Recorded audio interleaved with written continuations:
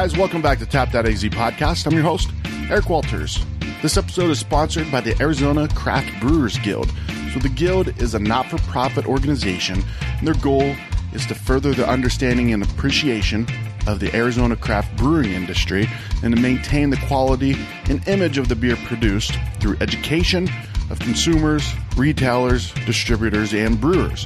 So they also have a huge legislative impact over the years. They've done some really great things to basically fight for your right to party. So check them out at chooseazbrews.com. This is where you can find every Guild member brewery, including ones that are in the process of opening, as well as buy tickets for all of their events, including upcoming BrewCon, which is Friday, July 26th, and Real Wild and Woody, which is Saturday, July 27th. So we actually have 2 tickets to give away this week for Real Wild and Woody. To enter, simple. Email me at Eric, that's ERIC, at tapthataz.com. Put the subject line, I want a ticket. 2 winners are going to be selected at random this Friday the 19th and notified via email that they want a ticket. So make sure, check your emails for emails from Eric at tapthataz.com. So in this episode, head over to the newest brewery in Phoenix over on Washington to have a beer with Walter Station founder and brewer Jim Erickson. If you haven't been to this place, make sure you put it on your short, immediate to-do list. Not only are the beers kick-ass, but this tap room is really cool too. It's an old fire station. So let's tap into Walter Station.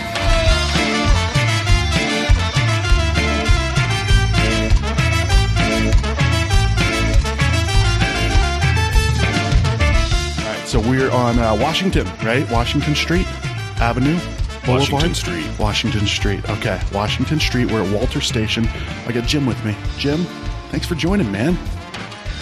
Well, thank you for even having an interest in us, as new as we are. It's Yes. It's nice to have anybody interested in us at all. Yeah, no, man, I've been excited about this for a while because I know that you're good friends with Luis Herrera.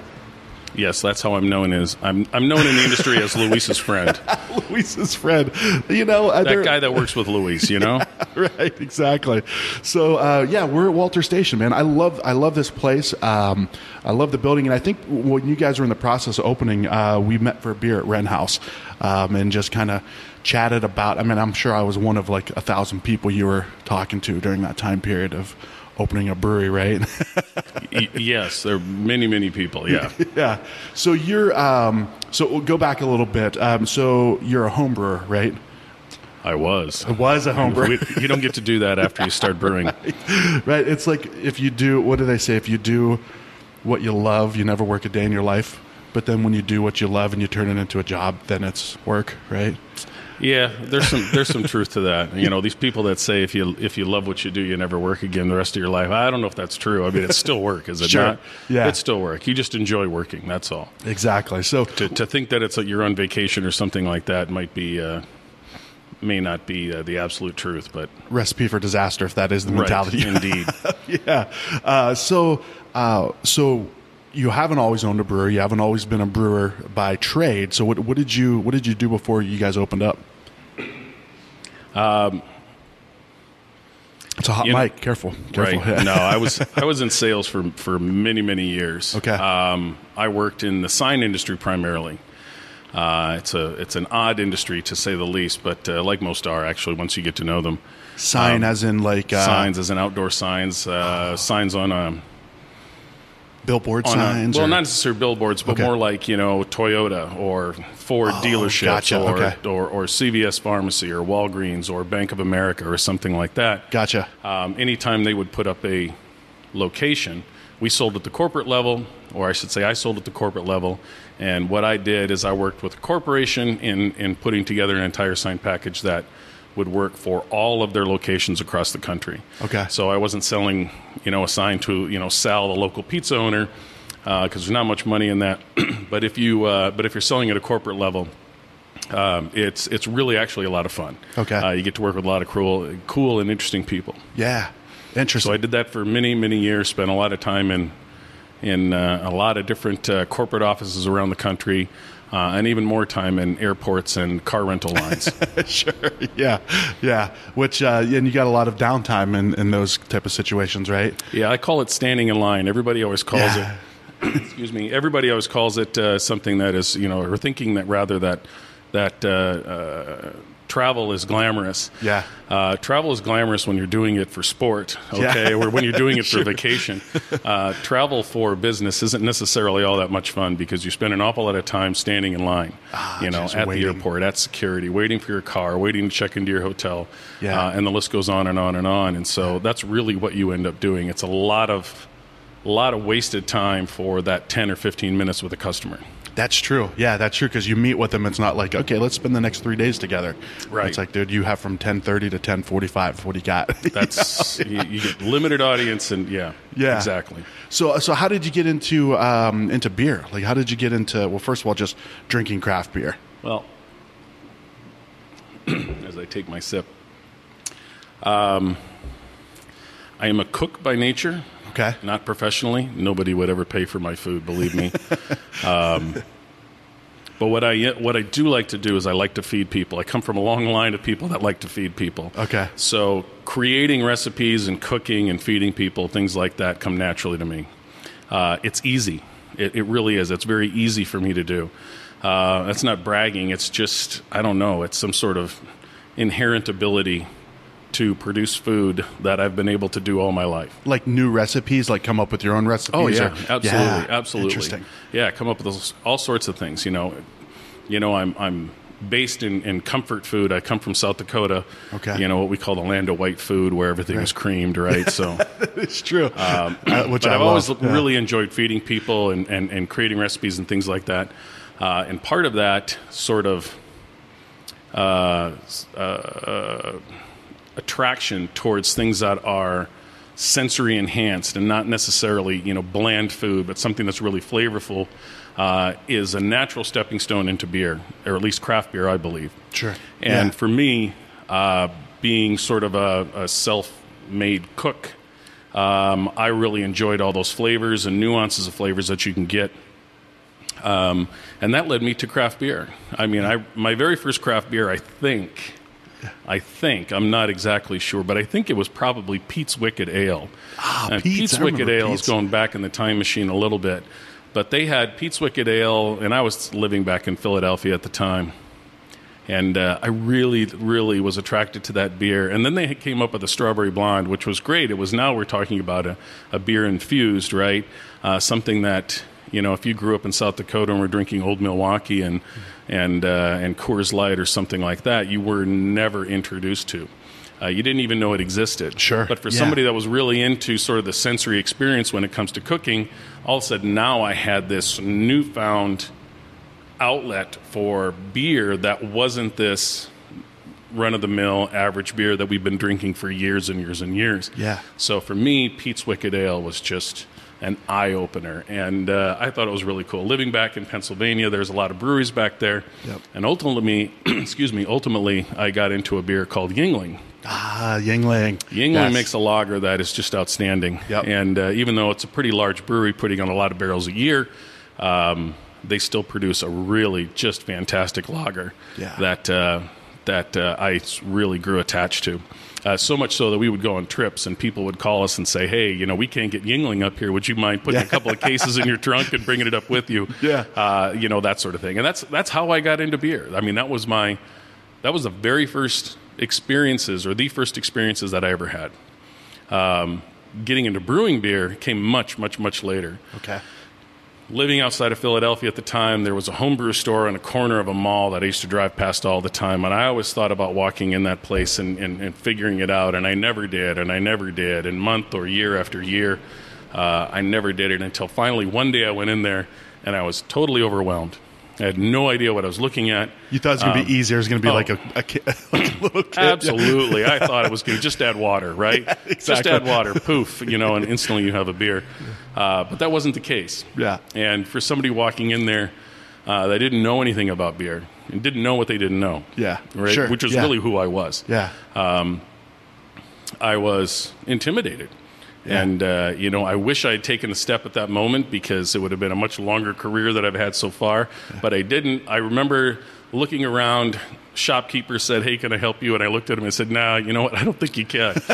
I don't. You just run out. Yeah, I just like, I don't know what I'm doing here. I got to do a little more research, so at least I can ask a question that doesn't make me look like a total moron. Yeah. So, how long ago was this? That was 20 years ago. Okay, gotcha. At least 20 years ago. Yeah.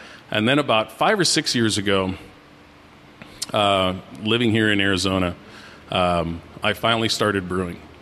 So there was nothing in between. Nothing. Like in you between. ran out of the just a love of craft beer and Sure. and a desire and an attempt to try every craft beer on the planet. Okay, yeah. I mean, I really did. I used my travel. Yeah.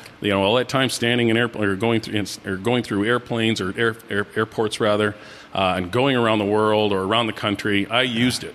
I mean, I used it to sample every beer I possibly could. That's awesome. So that was fantastic. That was the best part about it. So. Yeah, I didn't just disappear from the craft beer scene entirely, or it didn't disappear from me.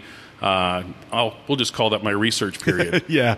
It's an essential part, though. That is an essential aspect of knowing what you want to do, right? So you got to do that research. It really was. I don't consider myself trained. I don't consider myself having a trained palate.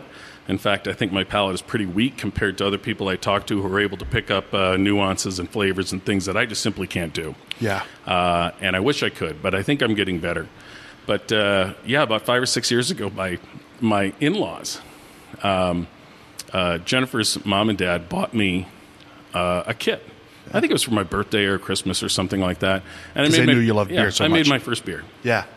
I made my first beer. Within a week, I was back at the homebrew store, and I bought about $1,000 worth of equipment.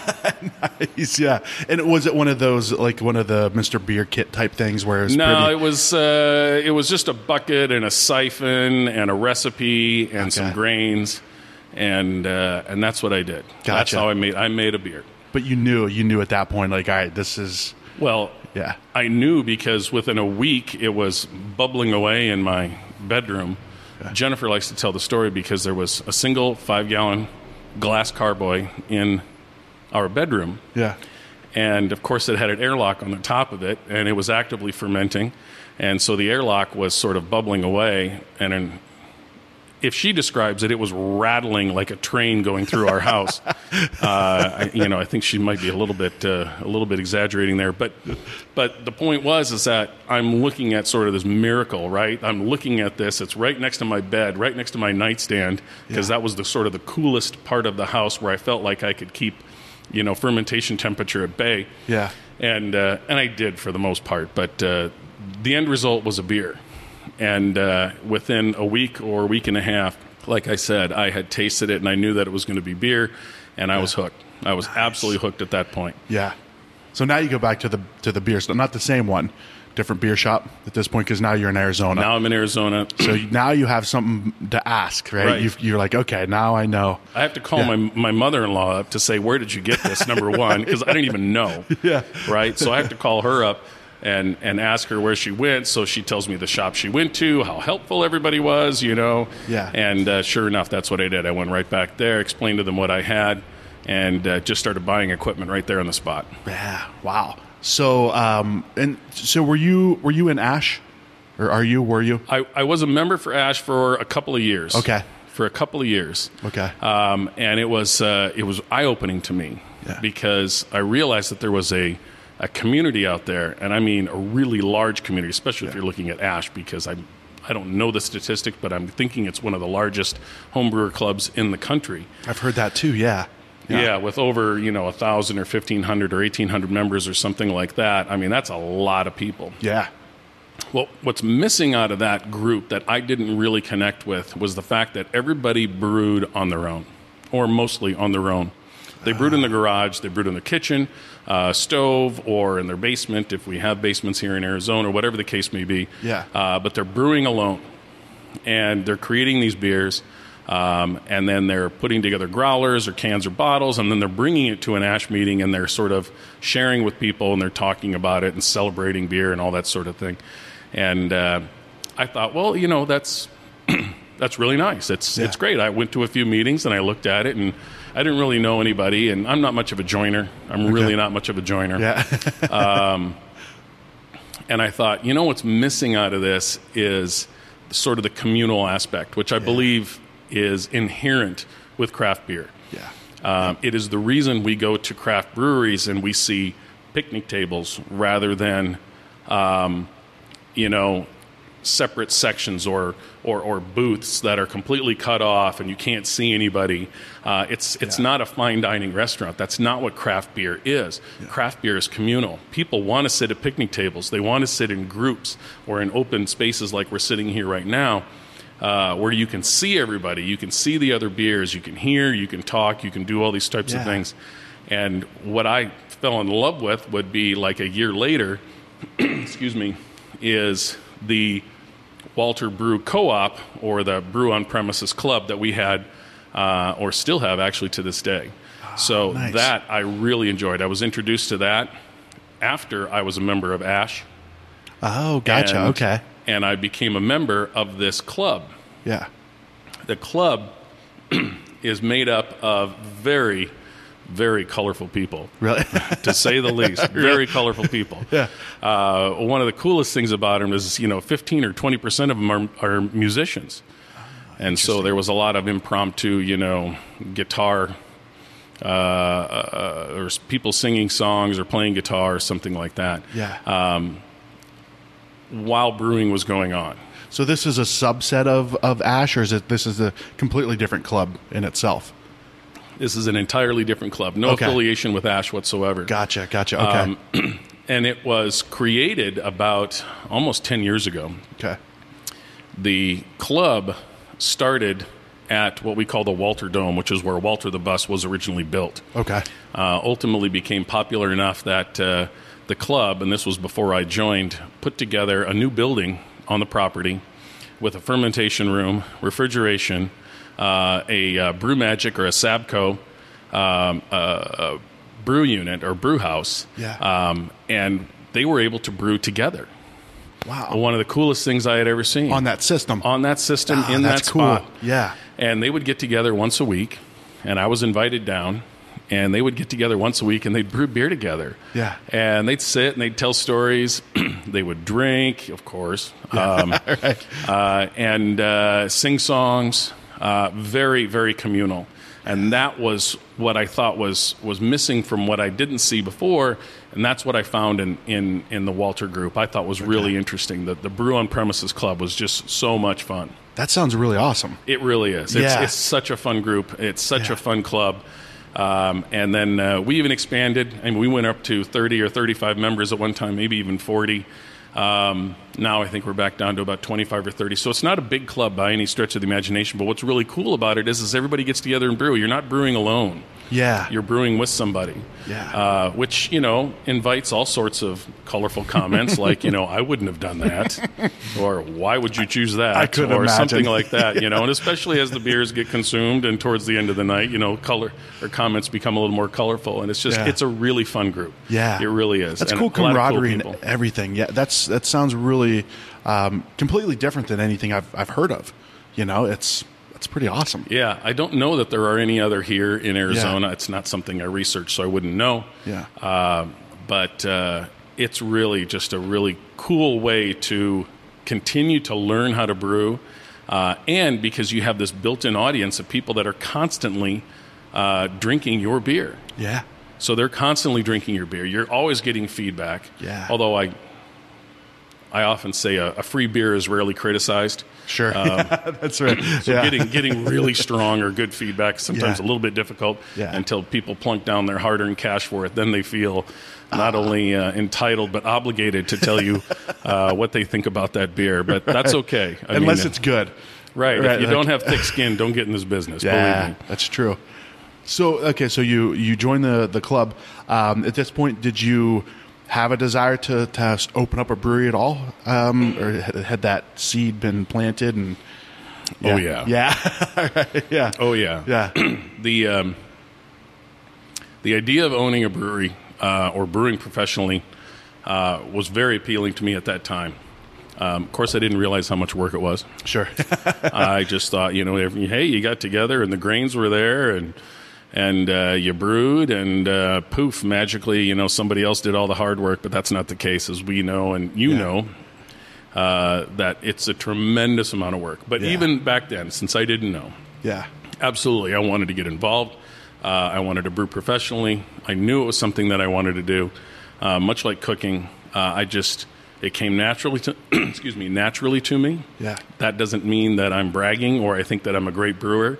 It just means that I believe that I understand the brewing science fairly easily, because coming from a cooking background, I think they're closely related. Yeah. So in that regard, or in that respect, for me, it was sort of an easy jump.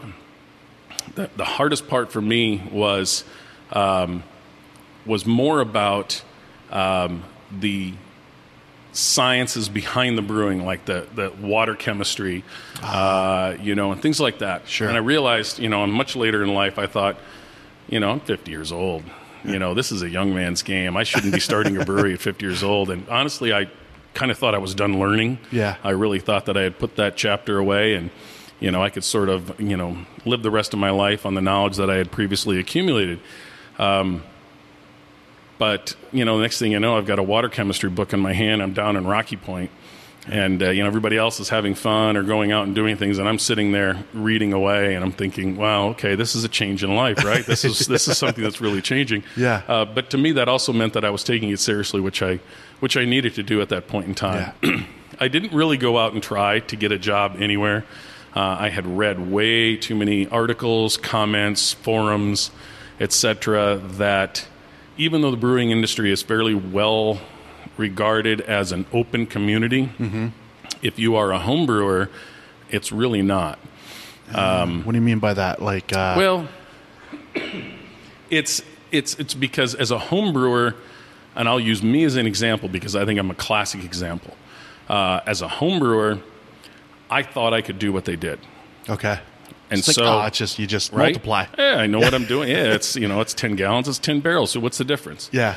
I knew what I was capable of doing, and I believed I could do what they could do. Yeah. I couldn't believe later on, right now, realizing how wrong I was. I mean, just how unbelievably wrong I was. But at the time, as a home brewer, you walk into a brewery, and the first thing you do is you tell the guy, hey, I'm a home brewer. Yeah. Right? And you could often sometimes see whoever you're talking to, their eyes sort of roll in the back of their head like, oh, no, not another one, right? Yeah. Please, are we going to talk about, the hop that I used in this beer, or why did I use it, or can't we just enjoy the beer? Sure. Do we have to go through, have a forensic accounting of everything that went inside of it? Yeah.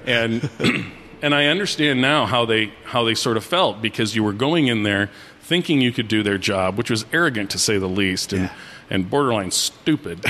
But you went in and you thought that you knew how to brew this beer, and you really didn't know how to brew it. Yeah. You had no idea what they were going through. You had no idea what they had to deal with on a larger basis.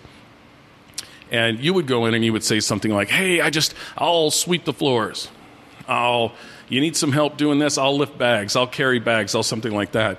And again, as a professional organization like breweries are, there are many jobs within, but they all require somebody to do them. And bringing somebody in, you're thinking naively, oh, of course they could use my help. But the reality is nobody wants some random guy, right, walking around that they don't know, isn't on the payroll, walking around their brewery carrying bags and possibly getting injured or something like that. Yeah. So there's so many facets to this as to why it's such a terrible idea unless you're really willing to make the jump and sacrifice.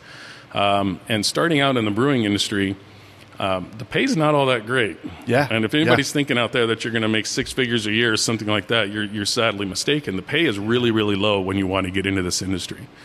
Yeah. So at that point, I knew I wanted to get into it, but I learned really quickly just to keep my mouth closed.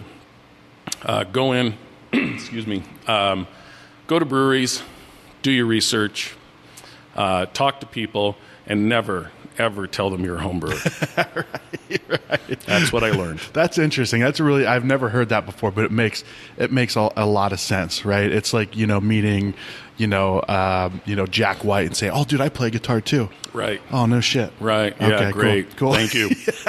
Right. So we're the same then. Yeah, I just got, well, that's, so with that in mind, so you weren't looking to do, okay, you know what, I'll brew for somebody else and then I'll launch it. You're just looking, hey, I just want to open my own place at that point.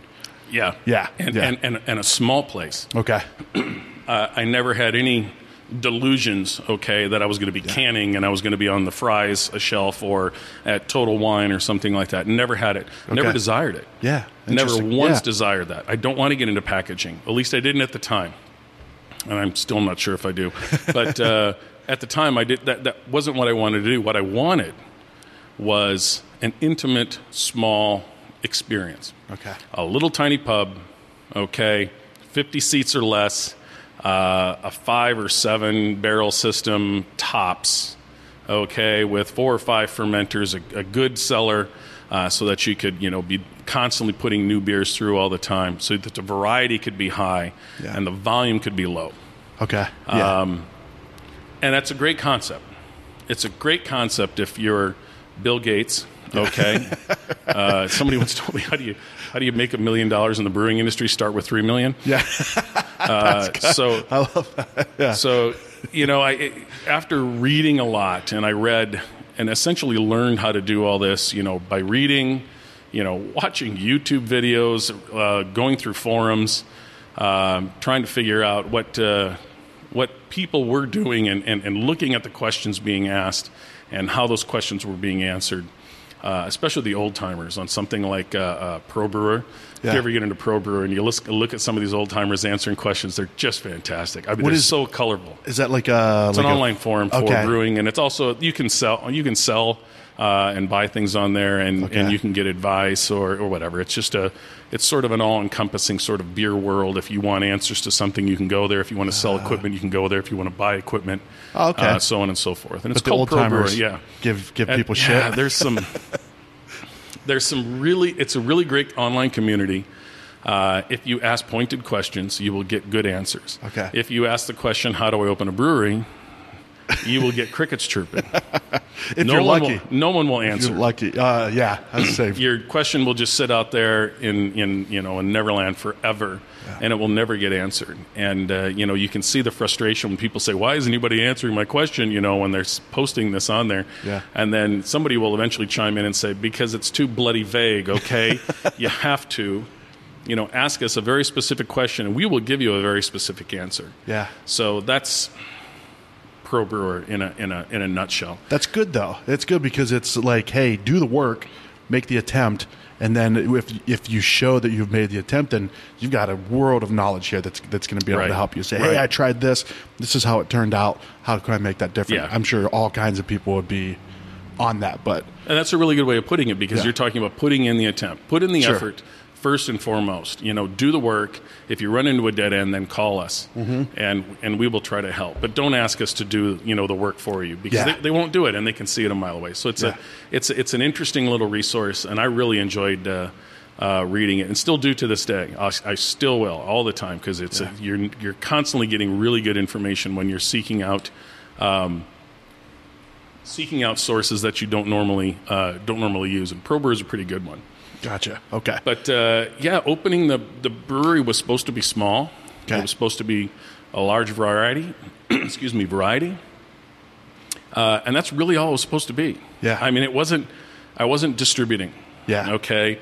I wasn't going to be selling kegs out to other bars or restaurants or anything like that. I didn't want to get into that. Yeah. I never, ever wanted to send a beer into GABF. Yeah. Okay. I have no desire to ever get a beer tested like that and against anybody else. That's not why I make beer. That's not to say that anybody else that wants to do that. I am really big on you do your thing, what makes you happy. Yeah. And I really appreciate that, and that's what I want to do.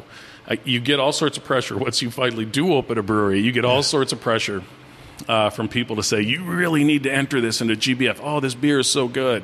And I'm thinking, you know how many people are getting that same advice across the country in every city and every state? Yeah. It probably happens 1,000 times a day.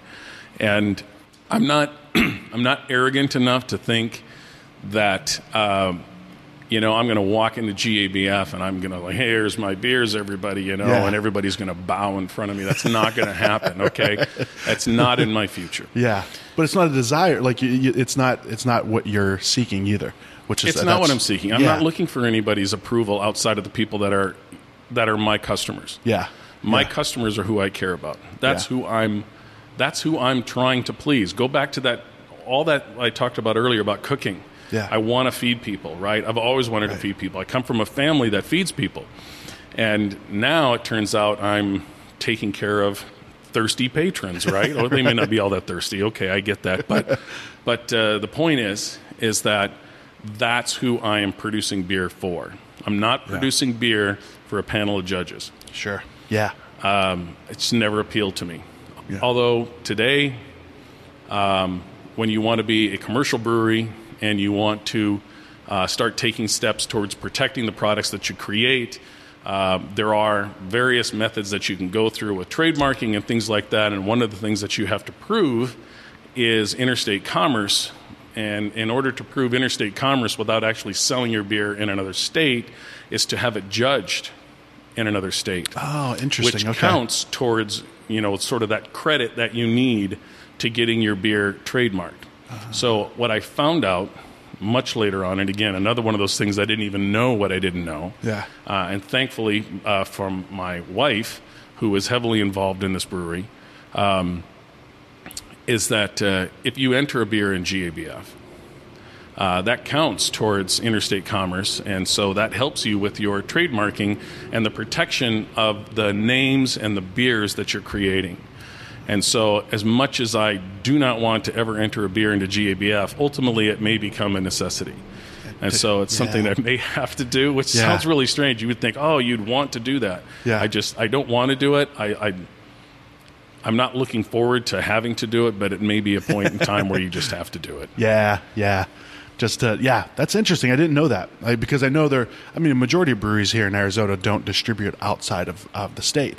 But Right. many of them do submit to, the World Beer Cup or GABF or something like that. Yeah, that's interesting to know. Yeah.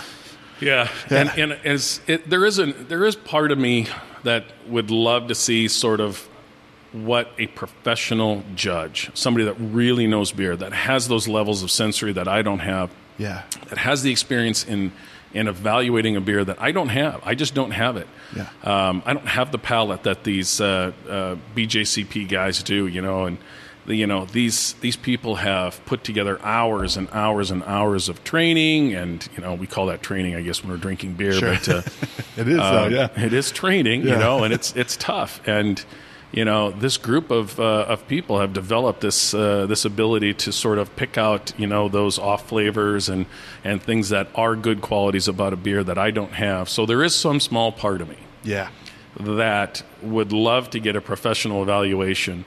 But I'm not particularly fond of the process in which anybody gets to enter a beer at GABF.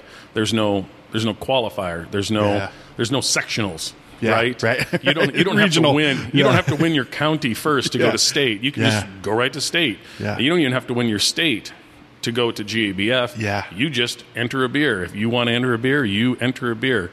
Yeah. And it could be a terrible beer. It could be a beer that shouldn't even be there, but there it is anyway. Yeah. Taking up space, right? In a truck, taking up space on a judging table for a beer that doesn't have a chance. And it's too bad that it happens that way, but I wish that there was some sort of qualifying levels for GABF so that ultimately the beers that were being judged at GABF already had some sort of achievement or that they've been associated with of winning, their local or their statewide, and that's how they got there. That's a good idea, actually. You might be onto something there. We'll see. United States Beer Tournament or something like that. Right. Yeah. Right? I mean, that's perfect. Yes. Yeah. I think that'd be really cool. I'm going to right there, right above Pro. He is writing it down. All right. Yeah. Because I was thinking, I'm like, Eric, that's a dumb thing, and your affirmation helped me decide that we're gonna make that happen, Jim. Perfect. Make that happen. Great. Then I'll enter. Yeah. Don't count on it.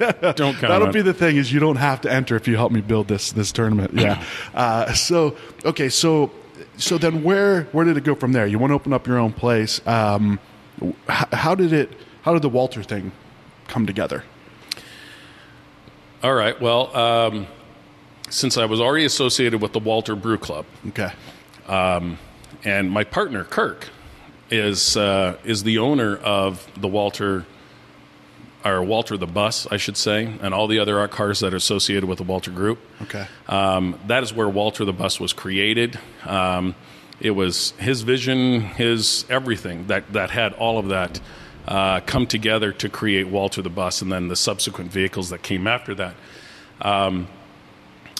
Kirk was looking for a way to have a craft brewery. Okay. And had been looking for a couple of years. In fact, that's kind of how the Walter Brew Club started out. There was sort of a thought process behind it that it could be a club at the beginning, but ultimately it would turn into sort of a craft brewery. They could have it down at the Ponderosa Lumber, which is where that was located and still is at this time. And that was sort of how that was developing. Enter Jim Erickson. He comes in, doesn't know anything. But starts brewing with the club, and I get to know everybody, and I get to know Kirk. My wife, Jennifer, eventually works for Kirk. Okay.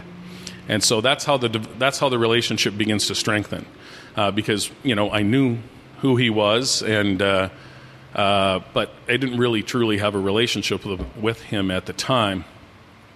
So it was at least a year or two, or maybe even 3 years later, that Kirk and Jennifer were looking for a building because they were about to take one of their other buildings offline.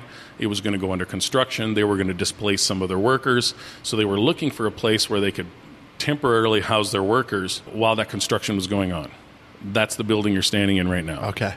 Nice. Okay, so that's how this building came about. And originally, this building was supposed to be just outfitted to house some of those workers, because it has a garage in it, a very large garage, because we're standing in the place where the fire trucks used to be parked. It also would be valuable or useful to use as a maintenance bay, or just at the very least a place to store some of these vehicles because of such a large garage. Yeah. So that's how this building came about. Ultimately, that plan didn't really need to come into play for a variety of different reasons. And Kirk had come to me one day, and actually he came to me over at the Ponderosa. I think I was in the middle of a brew session, and he drives right up to the door and says, "You got to come with me. You got to come with me right away. Come with me." I'm like, okay, so I turn off the burner. I don't know, was Lassie stuck in a well or something? Why am I having to go this so quickly? But it was kind of funny because Kirk was really excited about it. So Kirk gets excited, I'm getting excited too, because he has that sort of infectious energy. And so I jump in his car, and he doesn't really even know how to get here, which I remember is because it's kind of hard to get here. Number one, so we had to sort of figure our way over here. He told me to grab a tape measure. Yeah. Before I got into his car, I grab a tape measure. We come over here, and he opens up the doors, and he's showing me this building, and he says, "This is great," and we're measuring the doors because we're trying to figure out which of the vehicles that he owns could fit in here. Okay. And so we're trying to figure that out, and he looks at me and says, "Wouldn't this be great for a brewery?" And I was looking at 2 or 3 different properties in town at the time. I had my eye sort of on one that was downtown that I thought was going to be a really good fit for us. And I was just starting that negotiation. And I had been through a couple of others. They absolutely fell flat. I failed on those completely. And then Kirk had showed me this building. He said, "We could put a brewery in here. We could do it. We could do it." Yeah. And so we started talking about it. That's how this building and this brewery sort of started. Did you see it? Did you see that vision when he was like? Were you kind of like, "Hell yeah!" Like I can see this. I saw it. I saw it because initially I looked at the engine bay as not a place for cars, for vehicles to be worked on, or anything automotive in any regard. Yeah. What I looked at when I saw this space that we're standing in right now is this is where I saw the brewing equipment. Ah, okay. Yeah. Okay. Wide, open, expansive, high ceilings, big giant garage doors, the ability to move equipment in, raw materials in or beer out, super simple, on a major artery, Washington. Right along the light rail? Right on the light rail. I mean, it had so many positive things about it that I was thinking, yeah, this is actually a really good spot. The only thing it doesn't have is a built-in population. We're not in Arcadia. Yeah. Okay, we're not in Old Town Scottsdale or Garfield or any place else that has its own, sort of population built in. We're down by the airport. Yeah. So there's a lot of industry down here, but there aren't a lot of people that live here. So I knew that it had its challenges off the bat in terms of being able to open a pub here, but as far as a brewery goes, it seemed like a really good fit. Yeah. And so that's how we got together on this. We started with sort of a complex plan that included both brewery and temporary housing for some of their employees. Okay. And ultimately, they realized that they didn't necessarily need those desks. They didn't need to set this place up for that. So what we decided instead that this should be all brewery. Okay. And the plans morphed from 80% housing, 20% brewery, to 20% housing and 80% brewery, to ultimately 100% brewery. Yeah. Screw it.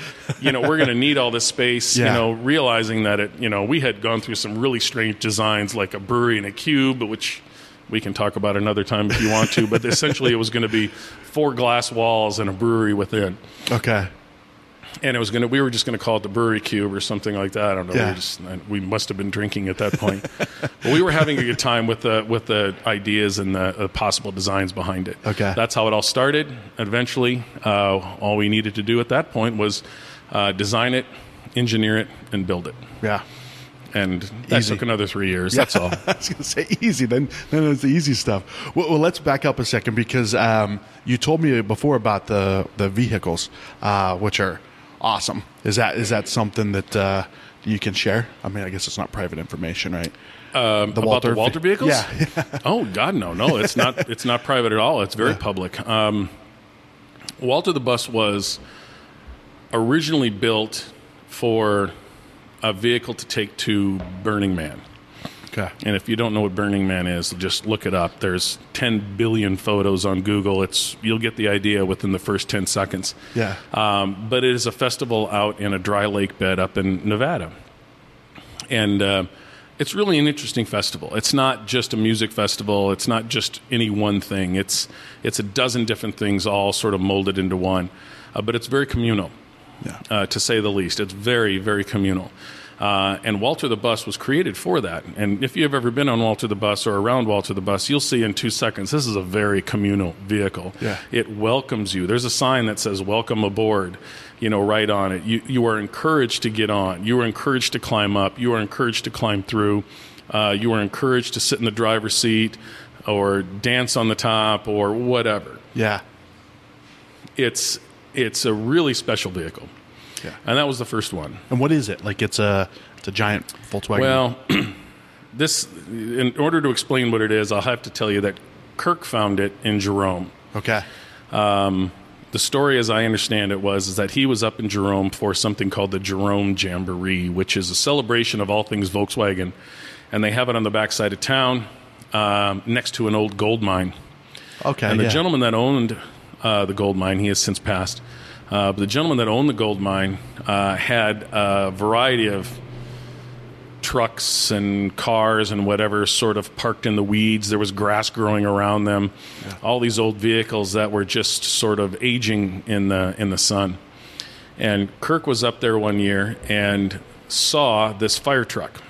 And it was an airport crash truck, which means it's a much larger than what you would see in city streets fire truck. Oh. These are fire trucks that are designed to be at airports. They don't have to navigate city streets, so they have really big tires and terrible turning radiuses and things like that.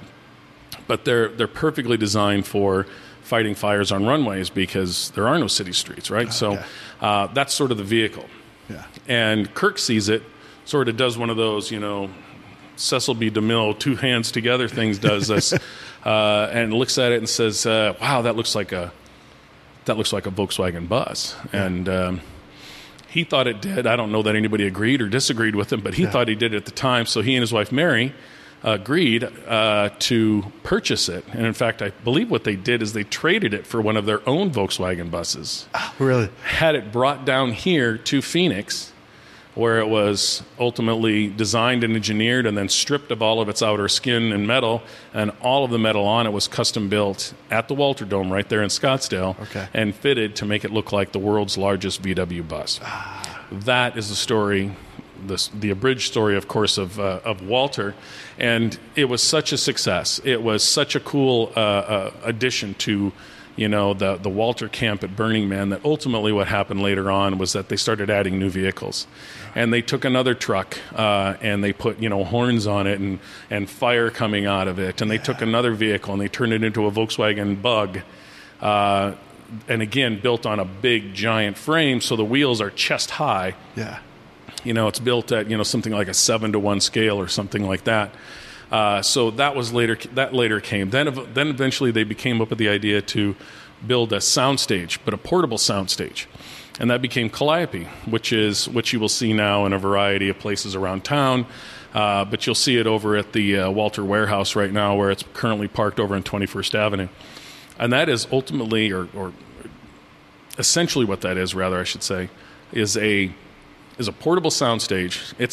It's the back end of a tractor trailer. It's the trailer, but it's filled with sound equipment, amps, lighting equipment, fog machines, you name it. I mean, it's got all sorts of stuff in it to make it just one of the coolest things that you'll ever see. Yeah. And on the top, up on the deck, there's actually a DJ booth. And, this vehicle can rival the sound system of, many permanent installations around the country. And they got a really cool team of people that work on it, all the time. And so all these vehicles have been put together all after the original one, which is Walter. Yeah. And so now there's a fleet of these vehicles. I think there's 7, 8, or 9 or something like that. As Kirk and Mary continue to sort of spearhead that part of their world, if you will. They continue to build these vehicles, and it's really cool, and everybody loves them. I mean, when you see them on the streets, when you see them on the parades, when they're just parked over at the Ponderosa, I mean, people just gravitate to them automatically. Yeah. They're just one of those things where you just have to get close up to, you have to touch it, you have to get involved, and it's just a really cool thing, and that's a little bit about them. We could talk about those vehicles for another 2 days. I got to see them. I got to see them in person, because after we met at Wren House that one day, I went and looked at all the videos. I'm like, dude, this is badass. Like, I'm sending videos to my buddies and stuff. Like I mean, just in the videos they look cool. I couldn't imagine in person. So I need to make a trip.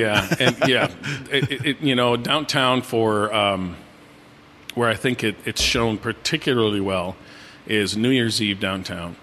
And if you can find those photos on the Walter Productions website or just on Google, you will see some just amazing shots of all these people coming together around this group of vehicles in a parking lot, right? You know? And it's a parking lot, but it's a parking lot until the Walter group gets there. Yeah. Once the Walter show arrives, it's no longer a parking lot. Now, I mean, it's a stage. It really is. And the fact that so many people come just to see those things is pretty amazing. Yeah.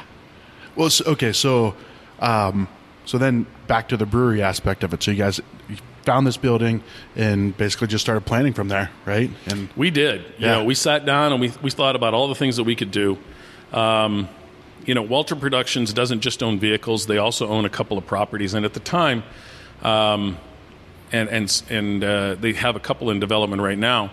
But at the time, the idea was to be able to build a brewery that could supply beer to all of those other locations as they came online, right? As they went through development and came online, what we would have here is a brewery that could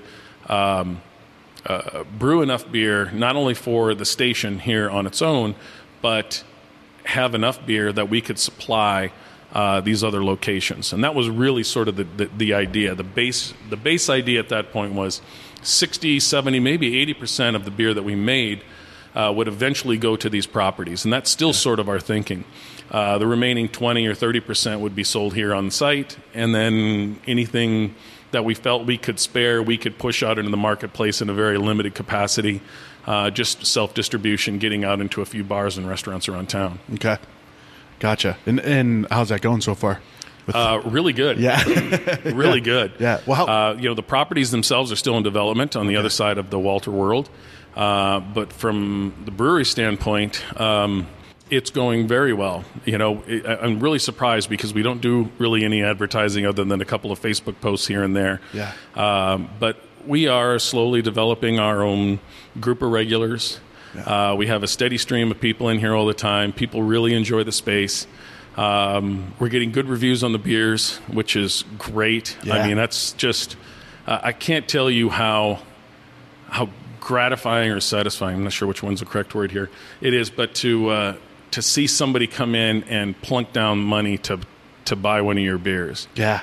It is one of the coolest feelings you will ever feel. It's not about validation. Yeah. It's about the fact that you were able to create something that somebody likes enough to actually spend money on. Yeah. I mean, I look at that and I'm like, wow, somebody's buying my beer? Are you kidding me? Yeah. This is amazing. Yeah. Somebody's buying my beer. It's not that I never thought that would happen. I just never knew how I would feel when that happened. And you can be, prideful, of course, or proud rather, but it is tremendously satisfying. Yeah. And that's probably the best word. It's really satisfying to see that happen. So, yeah, we're doing well. We've got people in here, like I said, all the time. We've got a good group of regulars. We're becoming known as sort of an event space. We're having a lot of parties here now. People really like the engine room that we're standing in right now. This is awesome. I love this. Yeah. It's such a cool room, and it's as we call it, unmolested. Right? We haven't really done anything to this room. We've left it as the fire department left it. Yeah. When they were done with this building, they pulled the vehicles out, packed up their stuff, and left. And for the most part, it looks just like it did when they left. Yeah, I can see and that. We haven't really done anything to it except for put in some, tables and chairs. Yeah. And now it's one of the places, or one of the things about this place that our customers seem to really like the most. Yeah. Well, dude, it's an open space. I mean, you've got the garage doors, huge garage doors on both ends, both the north and the south end of the building. I think it's great, man. I love this. I love the layout. And then you got the little tap room in here as well. Like that's where you got, which, I mean, it impresses me. Then, I mean, you got what, 12 beers on tap right now, I think? Yeah, we have 12. Yeah. Because all we have are 12 taps. That's right. If we had 15, we'd have 15 beers on tap. Yeah. But we don't have 15 taps. We have 12 taps. We're currently serving out of 2 kegerators that I modified to pour 6 beers each. Yeah. And I would never advise anybody ever to do this ever in their entire lives because it's a big pain. But we manage it. We got some really cool people working here who really make that happen. It's my sort of crazy scheme to do that, to be able to have 12 beers on tap. And somebody like, Luis, who we talked about earlier, Luis was one of the first ones to say, are we really going to serve, 12 beers out of kegerators? I mean, who would do that? Yeah. And he was right to be skeptical because it's a pain. It really is. It's a never-ending process of decanting down into 1/6 barrels. Because you can only fit half barrels in there, or I'm sorry, if you only fit half barrels in there, you can have three. You could have 3 beers per kegerator. Okay. For a total of 6, but I modified it, just changed the towers around a little bit so that we could have 6 on each one. Yeah. So now we have 12, but that means we can't fit half barrels in there. That means some of the barrels that we serve out of have to be slims, which means now that instead of just going through our normal kegging operation of putting everything into half barrels, which, by the way, would be a dream, we don't get to do because we put everything into halves. We have a limited number of slims, and then whenever we run out of slims, I pull out a half, and I decant it down into 3 slims again after I wash them up. It's a lot of work. Wow, that is, yeah. So, but it makes it so when you do get to that point, you'll appreciate that more than somebody that never had to do it the way you do it. Oh, right? Absolutely. Oh God, I mean, there's so many things about this temporary tap room that we had to do. I mean, let's just let's get it out in the open. We had to do it. We had to get open. Yeah. At one point, or at some point in time, when you're building something, especially something that's going to be open to the public, eventually you have to be open to the public to see if it's working or not. Sure. And we had gone through enough delays through construction and engineering. We had done that enough times that I had really been worn down, and I couldn't wait any longer. Yeah. And much to the dismay of my partners, Kirk and Mary and Jennifer, looking at me, I'm saying, no, we're just going to open with a temporary bar. We're just going to open it with a temporary. That's all we're going to do. It's going to be a temporary bar. And, them looking at me and saying, let's just put it off a week. Let's do another 2 weeks. Let's do something like that.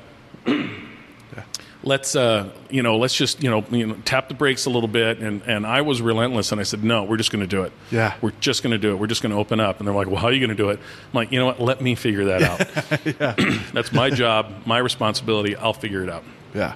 So we bought these 2 kegerators, modified them, and we had a bar. Yeah. Ultimately, we're going to build a real bar here in the engine room. We're going to molest this room just a little bit, just enough to put a small bar in. And then we can have a long draw system into a cooler that's already built, and we'll never have to decant ever again. Yeah. Knock on wood. Yes. I can see it. I saw in your eyes, like, the vision. You could see it. You could see it happening. So what about so tell me about the beers, like your approach to, like, what, because the one that I'm having here, the OG Warrior, American IPA, West Coast style, fantastic beer, man.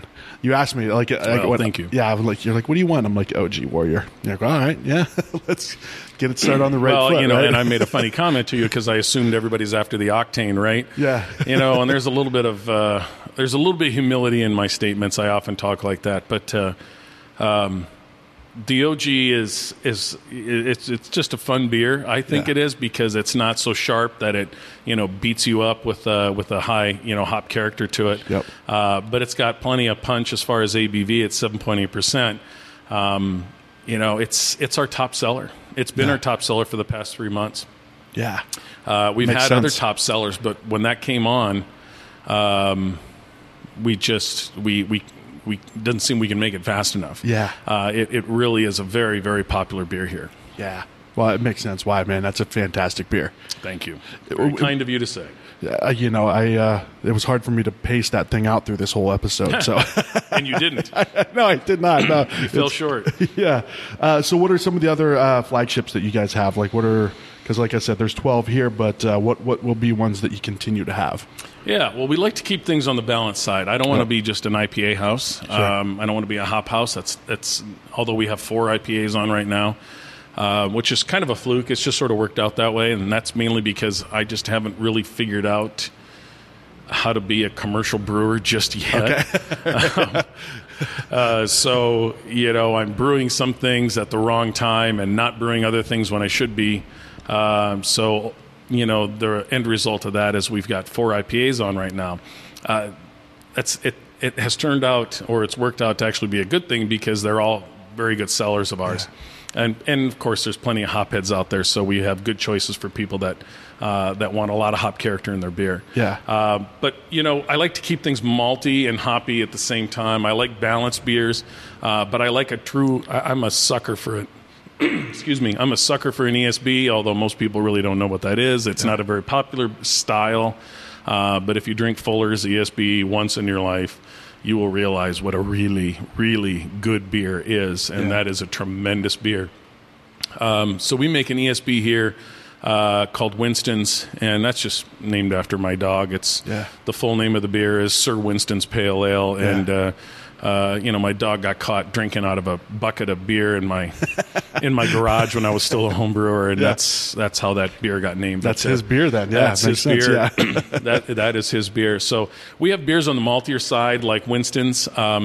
We have a beer that I started making a couple of years ago, specifically for Mary Strawn. Okay. Who wasn't really drinking my beers. Yeah. I noticed at a lot of different occasions, she would often reach for a wine instead of reach for one of my beers. And so I asked her about it. She told me that, I wasn't really making any beer styles that she liked. She told me that she really liked an American Amber, so I told her I'd try one. I figured out I've never made an American Amber before, but I made one. She really liked it, so I told her that she got to name it. Yeah. And so it became known as Just Be Nice American Amber Ale. It's a very popular beer here. Yeah. Especially with the Walter crowd and anybody that understands the Walter organization.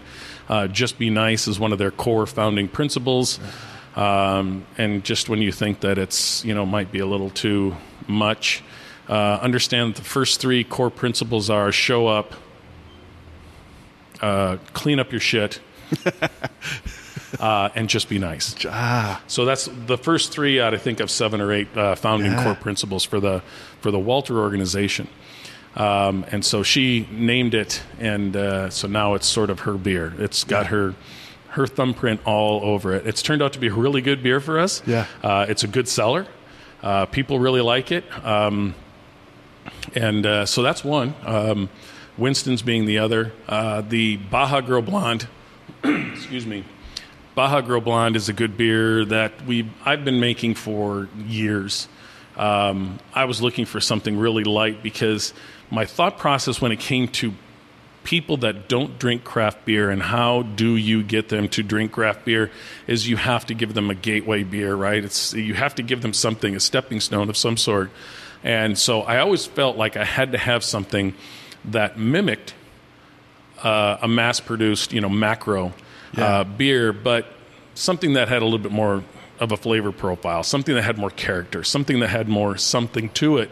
Yeah. And so I started developing this blonde ale years and years ago after I got that very first kit and went and bought my first $1,000 of equipment, right? Yeah. One of the first beers I started making was trying to figure out was a blonde. Yeah. I thought it would be easy.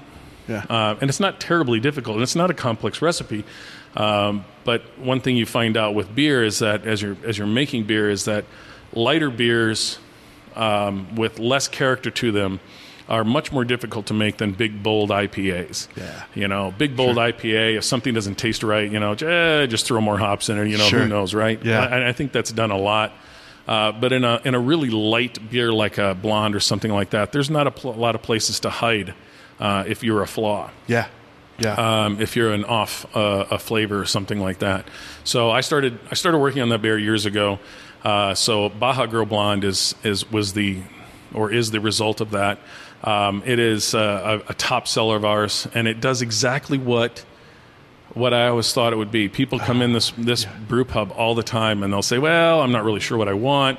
And the question we always ask, and what every beer tender always asks, is, "What style of beer do you drink right now?" And of course, they'll say something that's macro, like a Coors Light or something like that. Yeah. And since we don't sell Coors Light, I'll say to them, "Well, how about something that's really light, easy to drink? Would you try something like that?" And when you give them that beer, and you can see it, it happens in a second. You can see they're like, "Oh wow, I can drink this. I really can drink this." Yeah. And so they end up ordering that Baja Girl. So it's one of our top sellers. So Baja is probably a flagship beer, if there is such a thing. Okay. People always ask me, "What are your flagship beers going to be?" And I always thought, I have no idea. Right, yeah. And I thought, people would look at me like, "Wow, you have no idea how to plan for anything, do you?" And it's like, no, it's not a matter of planning. Ultimately, your flagship beers are going to be what the customers tell you are your flagship beers. Yeah. That's what your flagship beers are going to be. Yep. Now, I brew Winston's ESB. Now, ESB is not a beer that a lot of people like to brew, or like to drink, rather, but I love that style of beer. Yeah. An malty English ale, I just think it's fantastic. It's really what beer is all about. Yeah. And so I really like that style. So I continue to brew it, even though it's sort of a mild seller for us. But people that do try it eventually love it. They just love it, but they don't know what it is, so they don't order it. Yeah. So anyway, but other ones that we make, the OG, as we already talked about a little bit, the Station Session, that I kind of made for my wife. Okay. She is a session IPA drinker because she's a hophead, but she is a small person. Okay. In terms of her physicality, and we love to go out to craft beer places or breweries and things like that and drink beer where I'm a big giant human being, she is not. She is half of what I am, or even probably less than that. And, for her, she likes a big hop character, but she likes super low ABV. So a session beer of any kind is really built for her. So I developed the Station Session at 4.2%. It's got 70 IBUs. It packs a punch. So if you're looking for hop character, but not a lot of alcohol, the Station Session's a really good one. And then we've got one that's kind of weird. It's called the Squincher. Yeah. And the Squincher's a mistake. Let's just call it what it is right off the bat. It's really what it is. It's just a mistake. It was the very first beer that I had tried to brew. The beer didn't turn out, but I didn't want to throw it away, so I kept it in a vessel for a while until I could sort of figure it out. And then I realized I could blend it, add a couple of different fruit additions, and what we came up with is a beer called the Squincher. The Squincher got its name because as we moved in here to this now defunct fire station, Squincher is actually an electrolyte replacement drink. Similar to like Gatorade or... I saw you have cans of it over there, right? We do. We still have cans of it. You're canning the Squincher now? No, we still... that is the remnants of many, many cases of Squincher that were dropped off here at the fire station. I came in one day and found 40 cases of water, 40 cases of Squincher. Okay. And I'm looking at this and thinking, how in the heck did this get in here? Well, the city was still furnishing their normal supplies to this fire station, but they were sending it to this defunct fire station instead of the new Station 29, only 3 or 4 blocks away. So realizing, of course, they still had the code to get into the gate. They still had the code to get inside the building, which was, sort of weird, but okay, fine. They weren't stealing anything. They were actually dropping stuff off. That stuff, yeah. So we ended up with a delivery while I wasn't here. Yeah. And the delivery was, toilet paper and paper towels, bottled water, and Squincher. Yeah. And Squincher being this sort of knockoff Gatorade or knockoff Powerade or something like that, it's delivered to every fire station in Phoenix. If you're a Phoenix firefighter, everybody in the Phoenix Fire Department knows what Squincher is. Okay. Believe me, everybody knows what it is. Yeah. There are cases and cases of it in every firehouse in town. I had no idea what it was, so I had to sort of figure out what it was, and it didn't take long. But I tried to call the company that delivered it to give it back, and because I didn't work for the fire department, they couldn't take any direction from me, which was sort of weird. I'm trying to give it back. I actually loaded up all of it into my Jeep Wrangler. Yeah. All of it. All the water, all of the Squincher into my Jeep Wrangler in the middle of July or August, and I drove it over to the new Station 29. But the new Station 29, it sits on the airport. And so it's heavily secure, or tightly secured, and there's no way to get in there. You can't just walk up to the door and say, "Hi, this is who I am." I mean, there's like gates with razor wire all around it, so you can't really get in there. So I took it over there and quickly realized that that was getting me nowhere either. So now I have all this in my Jeep. My front tires are barely even touching the ground because I've got so much weight in the back. And so I had to drive it back here, and I had to unload it once again after loading it that same day in the August heat. And ultimately, a very good friend of ours who is a Phoenix firefighter was able to help me out, get the delivery stopped, and we figured all that out. The end result was I still had a lot of the Squincher left. Yeah. And so we donated a lot, as much as we could.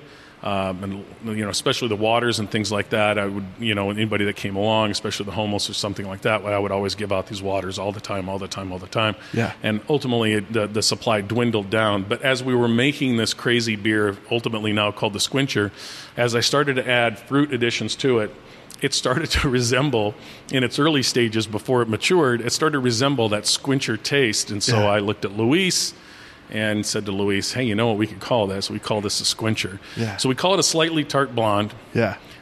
It's a really good seller of ours. It's an odd beer because when you say tart, everybody's expecting a sour, but it's not a sour. Yeah. It's not a sour by any stretch. It just has a fruit addition to it that gives it sort of a tartness to it, and it's a grapefruit addition. Yeah. But what we're doing now is I'm in the development stages of more styles of that Squincher. So the first one we had was grapefruit, and we simply call it the Squincher. Yeah. And the next one I'm working on right now, and it's actually in fermentation, is made with tart cherries. So we're going to call that the tart cherry Squincher, right? Yeah. And then we'll work our way down the line from that. So we think that's going to be a kind of a neat beer for us. People really like it. Again, kind of a gateway beer. Somebody that's looking for something really light and fruity, this is your beer. You will love it. Again, low in ABV, so it's session. Yeah. Low in calories, so that's all the rage right now. Yeah. So it's under 120 calories, I think, for a 12-ounce serving. Yeah. So I'm going to even try to get it down to under 100 calories to see if I can make that happen. Yeah. Nice. It's not an inexpensive beer to make because of all the fruit additions, which are pretty expensive if you use the good stuff. But it sure is a fun beer with a good story. Well, I remember you telling me when and what I'm going to do here, like this is going to be the part for Luke for the writing. So we'll talk more about the Squincher, and I'll just kind of cut this down a little bit because this is perfect because he needs more info for the Squincher for the book. Just you were talking about it's expensive and it's hard with the cherries, right? Like the cherries are.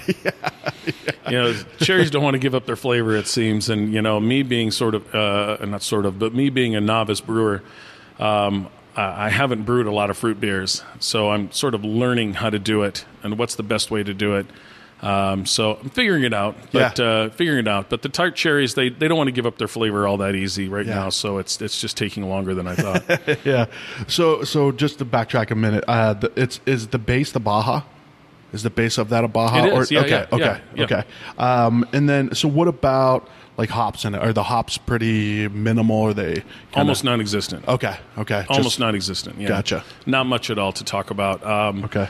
Just a little bit to promote a little bit of citrus flavor with some Cascade and things like that, but not much at all. Okay. And use a very neutral yeast. Yeah.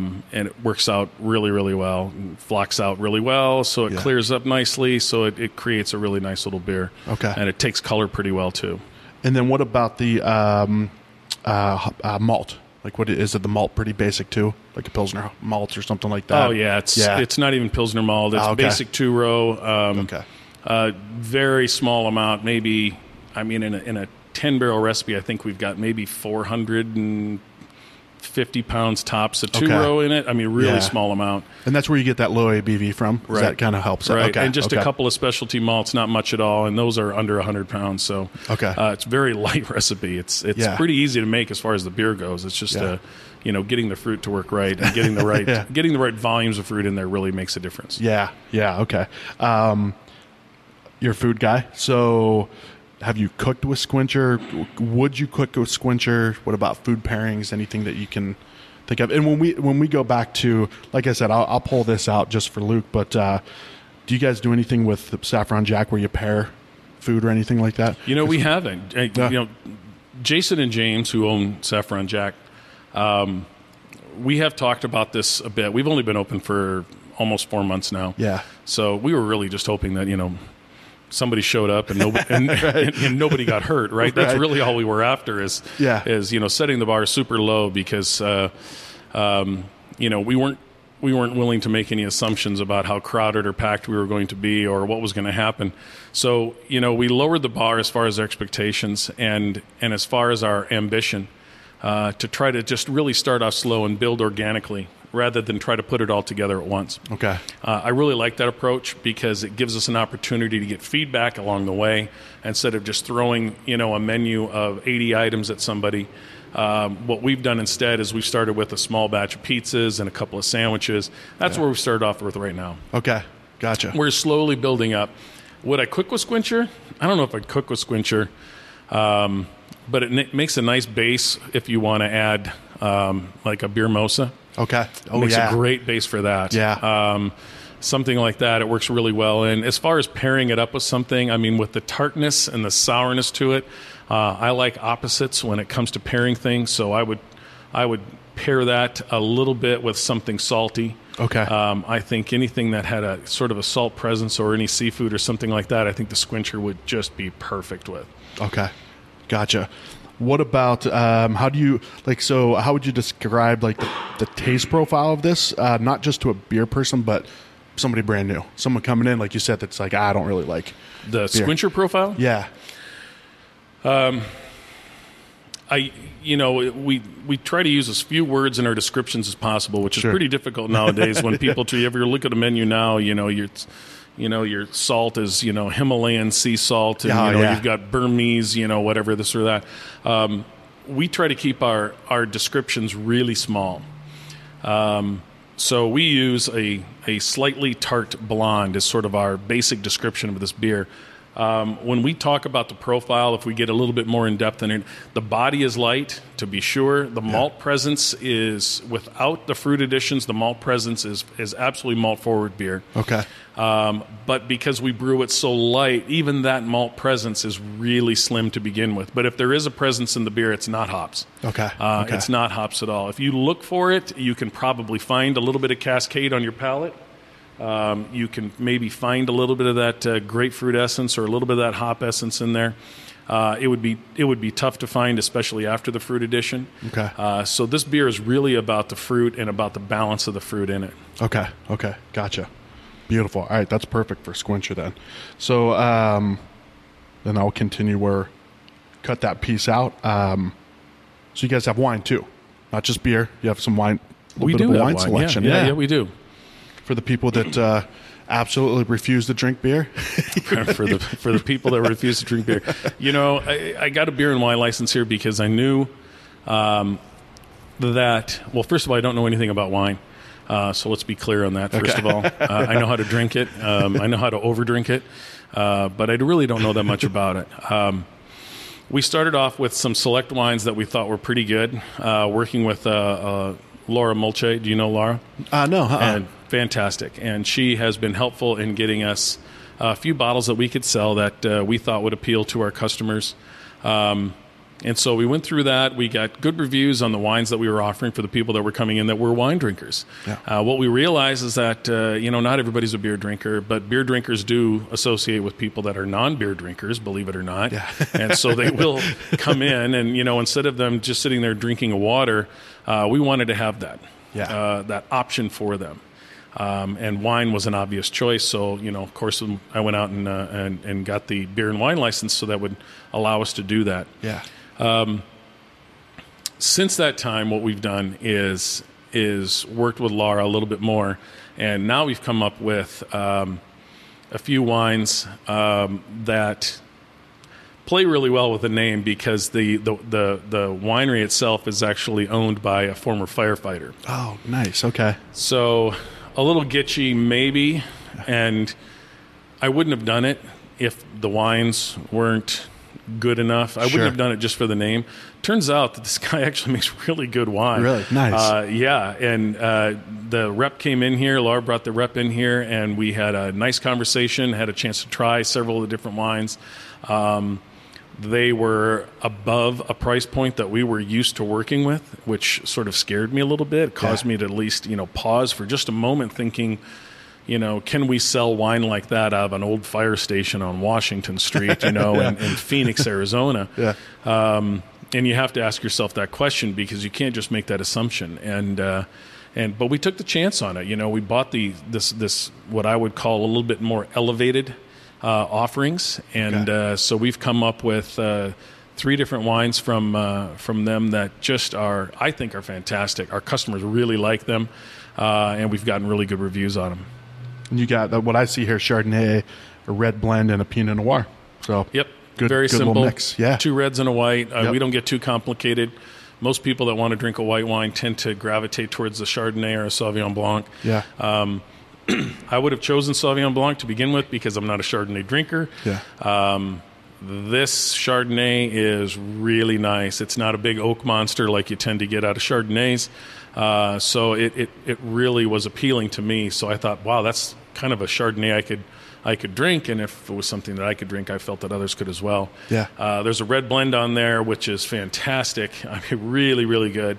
And then the Pinot is just a great example of a really well-built Pinot, which I really like. It's one of my favorite styles as a wine drinker when I am drinking wine. So a couple of reds and a white, super simple, but 3 really good offerings. Yeah. And you can order food as well. You can order food. Saffron Jack, don't forget about Saffron Jack. Yeah. They are part of what's making us successful. Yeah. If you're an aspiring bar owner and you sit at home on TV and you watch TV shows like that guy that yells at everybody when they're trying to run a bar. I can't remember the name of it just now. Oh, yeah. You know what I'm talking about? Yeah, like the Bar Rescue or whatever. Something like that. Yeah. And you watch those types of shows and it's like you're sitting there thinking about all the things you should do or shouldn't do, Yeah. One of the things that that scared the living daylights out of me was, how in the heck am I going to learn how to build and operate a brewery, having never worked in a commercial brewery before? How in the heck am I going to learn how to do that and operate a restaurant at the same time, a kitchen, kitchen employees, kitchen stock, kitchen equipment, everything that has to go along that, health code, you name it. Just start putting those things on paper. You start to get a really long list really fast. It took me a moment to realize that I really needed some help. And one of the first things I thought of was my sister, who owns a restaurant in Gilbert. And again, I come from this long line of people who like to feed people. So I do have that resource available to me. But Saffron Jack, we had worked with a couple of different times over at the Ponderosa. They had done a couple of events for us. And then my wife, Jennifer, had hired Saffron Jack to be the caterer at my 50th birthday party, which we threw here in this room. Ah, nice. A few years ago. Yeah. And we actually got the Black Moods to play. If you've ever heard of the Black Moods, you just look them up. They're fantastic. So we had Saffron Jack in here catering the event in a construction zone, and it was. I mean, there was yellow tape and exposed nails and concrete piles everywhere. But this is where we had the party, and it turned out great. Nice. I mean, it turned out absolutely fantastic. And James and Jason Kadami are just amazing guys to work with. I mean, they're bright, they're talented, but they have a work ethic that is just unstoppable. I mean, it is unstoppable. Yeah. And so a couple of conversations was really all it took for me to realize that we needed some help in the kitchen, but we needed some really good help, because what we didn't want is to put all this effort and all this money, right? Sure. Towards creating really good beer. And I believe we are making really good beer. Do all of that and have sort of a kitchen that you're giving 10% of your time to. Yeah. Which means what? You're not going to end up with the greatest product. Might as well not have food at that point, right? Right. Right. Right. Better have no food than crappy better food. have bags of chips at that point than stuff come out of the kitchen that nobody really wants to eat. Yeah. So the thought process was simple. It was, we need help. Jason and James had already started a program where they were supplying some of their pizzas to a couple of bars around town. We talked about it. James, or was it Jason? I forget. I think it was Jason, floated the idea to me. When we started talking about it, I thought it was a great idea. I would build the kitchen. I'd populate it with all the equipment, and they would come in and occupy it and create everything, and sort of we would develop a menu that worked well for us, which is really 90% of what they have already done.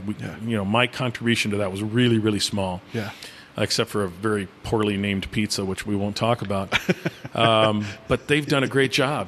They've done a great job, and it shows because the gap between beer and food in terms of sales here at the brewery was pretty big for a while, and now it's starting to close. People are starting to realize that you can get food here, but you can't just get food here. You can get good food here. Food that people really like, and that goes really well with sitting around in a brewery drinking. It's not pretentious, but it's not just standard pubby grubby. It's elevated pub grub, and especially when you try one of their pizzas and realize, oh, this is why everybody's talking about Saffron Jack. You'll realize really quickly the quality of food is fantastic. And I didn't have to do a thing. That's the best part. I didn't have to do a thing. You just got the taste. They had you taste. That's it. I mean, they came in like a hurricane, took over and started doing it, and we haven't looked back. It's nice. Such a great relationship. That's so they operate it at this point. Like they operate it, and you guys make the beer. It's one company, and everything runs off our own POS. It's all done seamlessly. In the customer's eyes, they don't really even say anything. Yeah, I mean, they know that it's Saffron Jack that's here because we promote it as much as we can. I was gonna say that's a good thing. Absolutely. We want people to know that. Yeah. And but as far as in terms of what the customer sees, it's seamless. They simply order like they normally would, and sometimes don't even know that it's Saffron Jack cooking for them. But ultimately, the end result is all we're really after, and that's somebody that's really satisfied and happy with why they came here and what they ended up with. Yeah. Well, dude, I need to make a trip down here. Both times I've been here, you guys I've been lucky to be let in the door because you guys are closed. But I need to come in during operation hours. Well, maybe we got to close that door or lock it or something. Exactly. It's way too ezy to get in that door. Yes, it is. But no, man, you guys are doing awesome stuff here. And Luis. Yes, let's get back to Luis. We got to get back to Luis. So how did you connect with Luis? How did that happen? Super simple. Luis is actually a member of the Walter Brewing Club. Okay. And that's how we met. Yeah. And that's how we developed our friendship. Yeah. Luis is actually a really good brewer. I mean, he really is. He's a good brewer. Yeah. And has come up with some really good beers.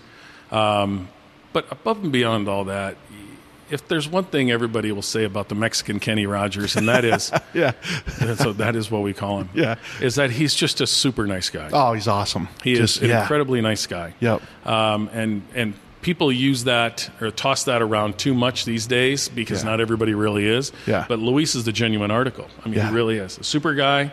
Worked for Saddle Mountain for a few years before I was able to lure him over here. We had a long discussion about that, and I thought he would be a great addition to this brewery. And I don't often say this, but I was right. Yeah. Nice job on that one. Yeah. I was right. No, he's fantastic. And and you get Luis, you get the whole family. You get his wife Kim, you get Gabby and Issa, the kids as well. They're in here all the time, and it's really fun. That's awesome. It's a fun atmosphere. Yeah. He's a good guy. He's a great dad. Yep. And he knows beer, and everybody knows him. And find me somebody that says something bad about Luis, okay? Because I'll tell you right now, you're not going to find it. Right. And if you do, that person's an asshole, probably. Right? Probably is. But even an asshole would say, no, Luis. Luis is a good guy. Probably. Yeah. I worked with the Luis several years ago. He's one of my first coworkers at University of Phoenix. So, 2008. Oh, that's right. That's right, yeah. And then, so we kind of, he went his direction, I went my direction. I think we just got into different departments. And then I can't remember, I think it was Saddle Mountain. I reached out to him, like, hey, you guys want to do a podcast? And then someone responded on their social media, like, hey, Eric, this is Luis Herrera. Like, Luis, what the hell are you doing? Did you hack into Saddle Mountain? He's like, no, I work here now. But no, man, he's a great guy to have on your team. So, I was, I'm going to get Luis on his own episode one of these days. I don't know if he wants to. Great idea. I don't know if he wants to, but I think he'd be, I think he'd do awesome. Are you kidding me? He loves to talk. Yeah, he does. Yeah. He loves to talk. That's true. Very true. Well, Jim, dude, this has been great. You guys are doing awesome stuff here. Anything else you want to add? Anything else that I missed? I know we covered a lot of stuff. Is there any? No, as you can tell, I don't like to talk about myself much. Yeah, right. I think you asked if it was going to be 3 hours. I think we're at 3.5 hours right now. Yikes. No, you're good. Well, dude, keep up the good work. WalterStation.beer is the website. And then you guys are on Instagram and Facebook at Walter Station Brewery. We are. Excellent. And that's brilliant to have it on your menu right there. Well, imagine that, right? Look at that. Nice work, man. Jim, thanks, man. I really appreciate it. Well, thanks for the interest in Walter, Walter Station. We're happy when anybody, knocks on our door. We really are. Yeah. It's why we built the place. We want to be open to everybody. We want people to know about this because we think we built something that everybody would really enjoy. Yeah. You did it, man. Nice work. Cool. Keep it up. 4 months in. It's all uphill from here, right? Or downhill. Yeah. What's the good? They said it wouldn't last. Right, yeah. Excellent. Thanks, man. Hey, guys. Thanks for listening. Tap.az is part of the Hopped Up Network, which is a network of independent craft beer podcasts. It spans across the country. There's around 30 podcasts on this network at this point, so check them out, hoppedupnetwork.com. Find some new shows to listen to. Thank you guys, as always, for your support. Spread the word. Let's spread the word about Tap.az. Spread the word about Arizona. Reviews on iTunes really, really help to kind of build up those rankings, get exposure for the show. Tell a friend that's a fan of craft beer or just a fan of, local Arizona stories. So reach out to anyone you know. Let them know what your favorite podcast is in Arizona. Always remember, stay awesome. Estoy tan enamorado de la negra Tomasa y cuando se va de casa triste me pongo. Estoy tan enamorado de mi negra preciosa y cuando se va de casa triste me pongo.